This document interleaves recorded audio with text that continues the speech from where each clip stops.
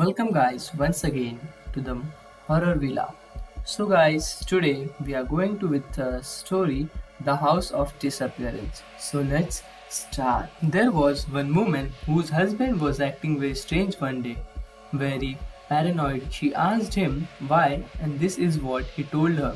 12 years ago to this day, a whole bunch of my friends and I went to an old haunted house downtown to stay the night because we thought it would be fun. We were all settled on the bottom floor of the house and we were fine for the first few hours. We began to hear things that sounded like footsteps pacing on the floor above and scratching on the walls. We sent Jimmy, who was the oldest of us, up to have a look, so he grabbed his flashlight and we watched him head up the steps.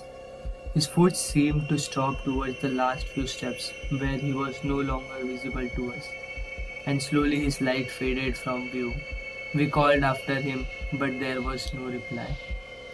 Afterwards, we sent Matt, the second oldest, up to find him.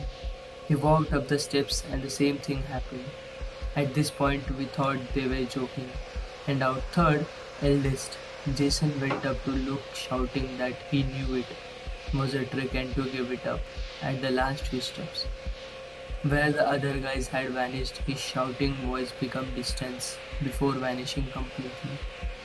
The rest of us got scared and went home to call the police, who checked it out the next morning and found blood smeared up the side of the stair wall.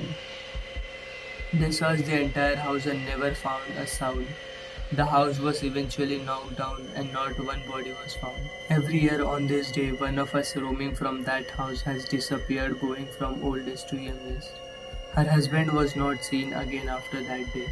Police held a brief investigation, but nothing came of it. So guys, if you like the story, please share it and help us to grow.